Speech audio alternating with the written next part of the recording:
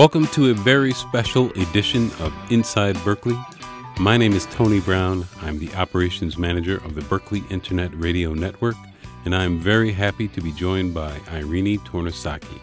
She's the lead voice of Cirque du Soleil's KURIOS show.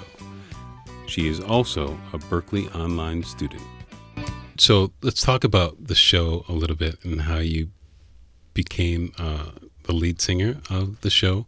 When did you first hear about Cirque du Soleil, and what made you decide that maybe this is something I want to do? I first learned about Cirque du Soleil on my third year of studies, actually. A friend of mine sent me the audition link. So it's an online audition? Yes. Okay. That's how it starts. You have to send your videos, your resume, and after that, if they like you, they will invite you to the to a live audition wherever they do it. And I was in England then, and they came to London in 2012, and that's why my friend, who is a guitarist, sent me the link. So that's also how I found out about the company. They were playing in London then, but I was living in Brighton, and as a student, I couldn't really afford also to travel and watch shows, you know? Of course. So I kind of heard of them, but didn't know much about them. Mm-hmm. So, but I took the chance because I thought that auditioning would be a good experience for me. Mm-hmm. So that's how I did it. And then auditioned live in London, 2012, and heard back from them a year later. Wow. To join the KURIOS production, which was then a new show. Now, did you get a sense at all that they wanted you at the time when you auditioned? Or was it maybe that is not the right thing for me? You get the feeling, but also you get the words. They tell you. They tell you right then to everybody. They will give you a piece of paper saying, you know, if you succeed, congratulations, you are now part of our list of artists. Wow. And you may hear from us one day.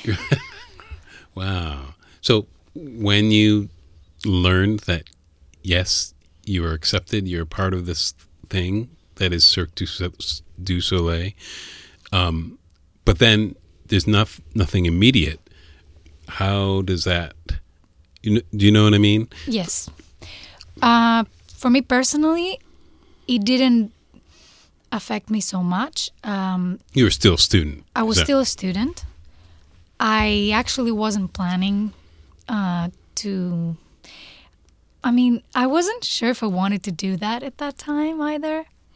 So for me, it was like a great experience. I learned a lot from even doing the audition. And then I just... I received the paper. I was like, oh, okay, that's really cool.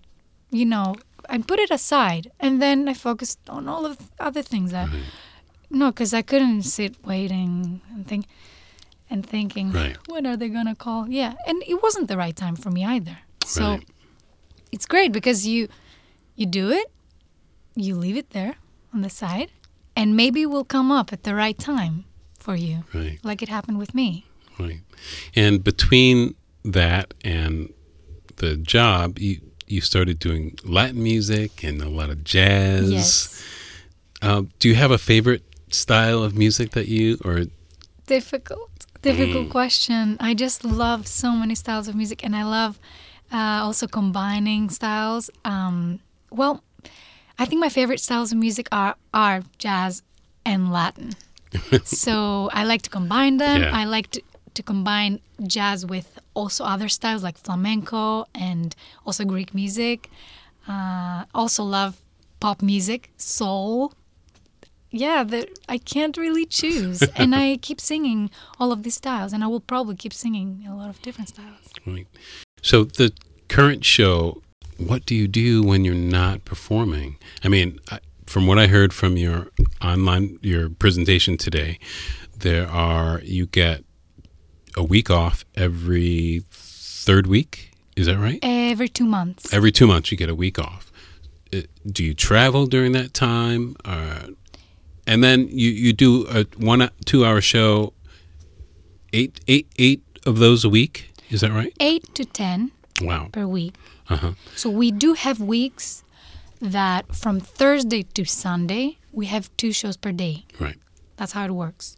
But then when it's an easy week, 8 shows, then it's only the weekend. Okay. Saturday, Sunday, that we have the double shows. So that's a lot of time to spend in a city that you don't know very well. You may or may not have people that you know.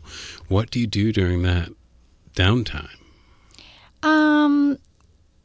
Well, do you mean between the shows or on my... Yeah, I mean, do you have a lot of time off while you're at... Because that's over a month. That's a little bit over a month, maybe 5 weeks. We're here for 7 weeks. 7 weeks, okay. Here. And we perform every day except Monday. Okay. So there's not really so much free time. So it's like a 9 to 5 in whatever... It's a regular job in whatever city for the length of time. And sometimes longer than that. Right. Like longer time. Right. Okay. Yes, because we have performances. Also, we have... we still have some rehearsals. Mm-hmm. We have a sound check, 30-minute sound check every day. I have my makeup to do. The show itself, being a Cirque du Soleil performer, requires more of your time than a regular job. It takes over your life, really, but that's also really cool because it takes you to places. It takes you everywhere. And so my Monday, usually I rest. I work on my songwriting course. So I spend most of the day doing that. And then also I go out in the evenings, like to see the city. So what I do on a one-show day, I try to spend a little bit of time outside, looking at the city, and then I work 1 or 2 hours on my songwriting course. Right, nice. So for any Berklee musician interested in maybe auditioning for the show, what should they know? Well, first of all, they should know that it's good to go online and do it, no matter if it's the right time for you, no matter if you think you're not good for it, no matter how you may think that it's too much competition or you're not good enough. None of that really matters. If you are a talented musician, you have something to offer. Chances are that Cirque du Soleil will see that. There's always new shows being created. We have at least a new show each 2 years.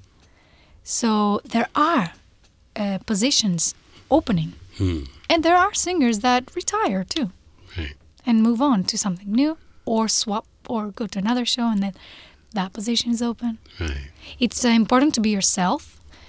Like, it's a kind of a cliche to say that, but it really means a lot with Cirque du Soleil because Cirque du Soleil just needs your personality and what you're going to bring into the show.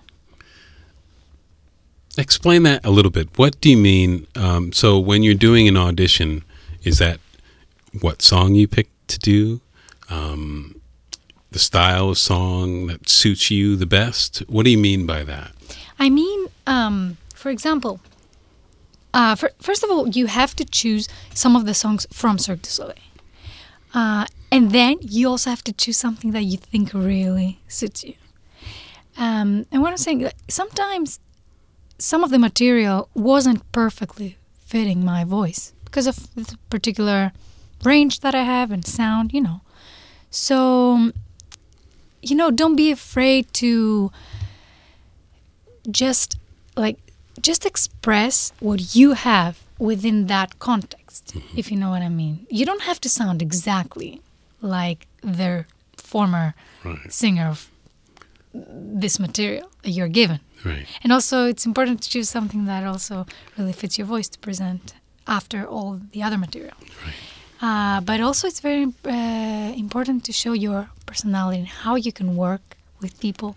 They will give directions. They will ask you to sing again. They will ask you to sing this way and that way and act it like this. Sing it without moving. it's an interesting process. Yeah. So did you do any acting before this show? And how much of that is involved when you perform? It varies from show to show. Well, personally, I did a little bit of acting as a teenager for about a year with a small theater group. So I'm not predominantly an actress. Each show varies. Some of the singing roles do require you to be very good at acting because the role is also a character on stage. So they have a specific acting role. My role is more like myself on stage, but being able to interact with my co-workers on stage and also with the audience. Right. Yeah. So for me, it was more flexible in terms of how I would express myself and what kind of character I would be. I could almost choose what I want to be on stage and make up my own persona. And of course, if it doesn't work, then the director will tell you. Eirini, could you try? Yeah, I had a few little things, like some direction on what to do, but it was nice because it was myself. Right. Talk a little bit about touring with such a large contingent of performers and people who set things up, and you're with them for a long time. What is that like? It's like a moving city that you take with you. Yes. It is like a village, and it moves. And we are like a big family. You spend a lot of time, especially with your own department. So artists with artists in the artistic tent for many, many hours per week, So there you learn how to live with people, how to work with people, how to, also control your emotions, the way you will speak to people. It's not every day is not a great day, and you may have, some anger, something's going on in your family, or some grief. But people there, they know how to set it aside and really kind of, meditate. When you go there, when you spend some time in the artistic tent, you see the focus. Everybody's just focused. They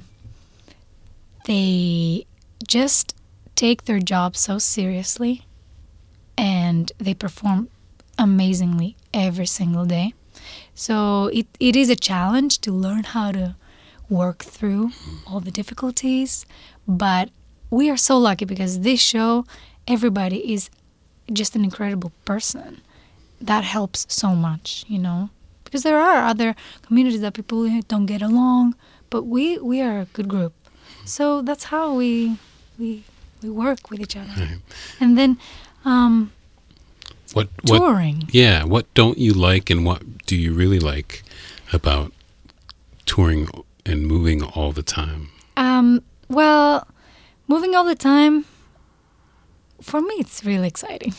I mean, every 2 months, I'm in a new city, and right now we're doing the biggest cities in the U.S., and I've never been to any of them. So every time is a new city for me.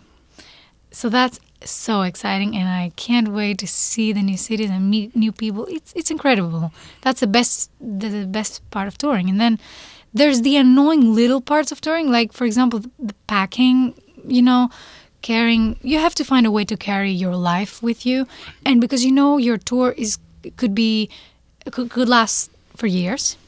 So for me, I have 3 suitcases, and in those suitcases, I have clothes for the winter, clothes for minus, degrees, clothes for the summer. I have all of the equipment that I want to have with me so I can work on my music, and all of the other things that you may need to live as a human being. So it's this is the challenging part of it, and finding the way to settle in each city. And then when you really love a city, then you have to move leave. on. Yeah. That could be hard too. Yeah. And let's talk about a little bit about the course you're taking. What made you decide to do Berklee Online, and what about songwriting? I wanted to start songwriting when I was touring. So I just suddenly, I don't know, came up with the idea of doing a course and I'm so glad I actually started, because I just love having a little assignment a day. That is very motivating. And it keeps me, in a good flow to keep trying, writing. Even if I'm tired and even if I'm uninspired, I will still come up with something. So, and I'd never done that before. I kind of thought that songwriting was, I'm just going to maybe come up with something, and whenever I get inspired, it will happen. But no, actually, songwriting is a craft, and you need to... It's like playing guitar or anything else. You have to do it. Yes. You have to sit down, organize your space, and focus on that task without distractions. So I learned that, and I learned, and I have been inspired by these courses already, It's really good. On tour, that's one hard thing. You may want to develop with something, or like I find a good class somewhere and then I have to leave it. So that's why online school works this way. Yeah. Because you're always changing place. Mm-hmm. Yeah. You have been listening to a very special edition of Inside Berklee featuring Cirque du Soleil's Eirini Tornesaki.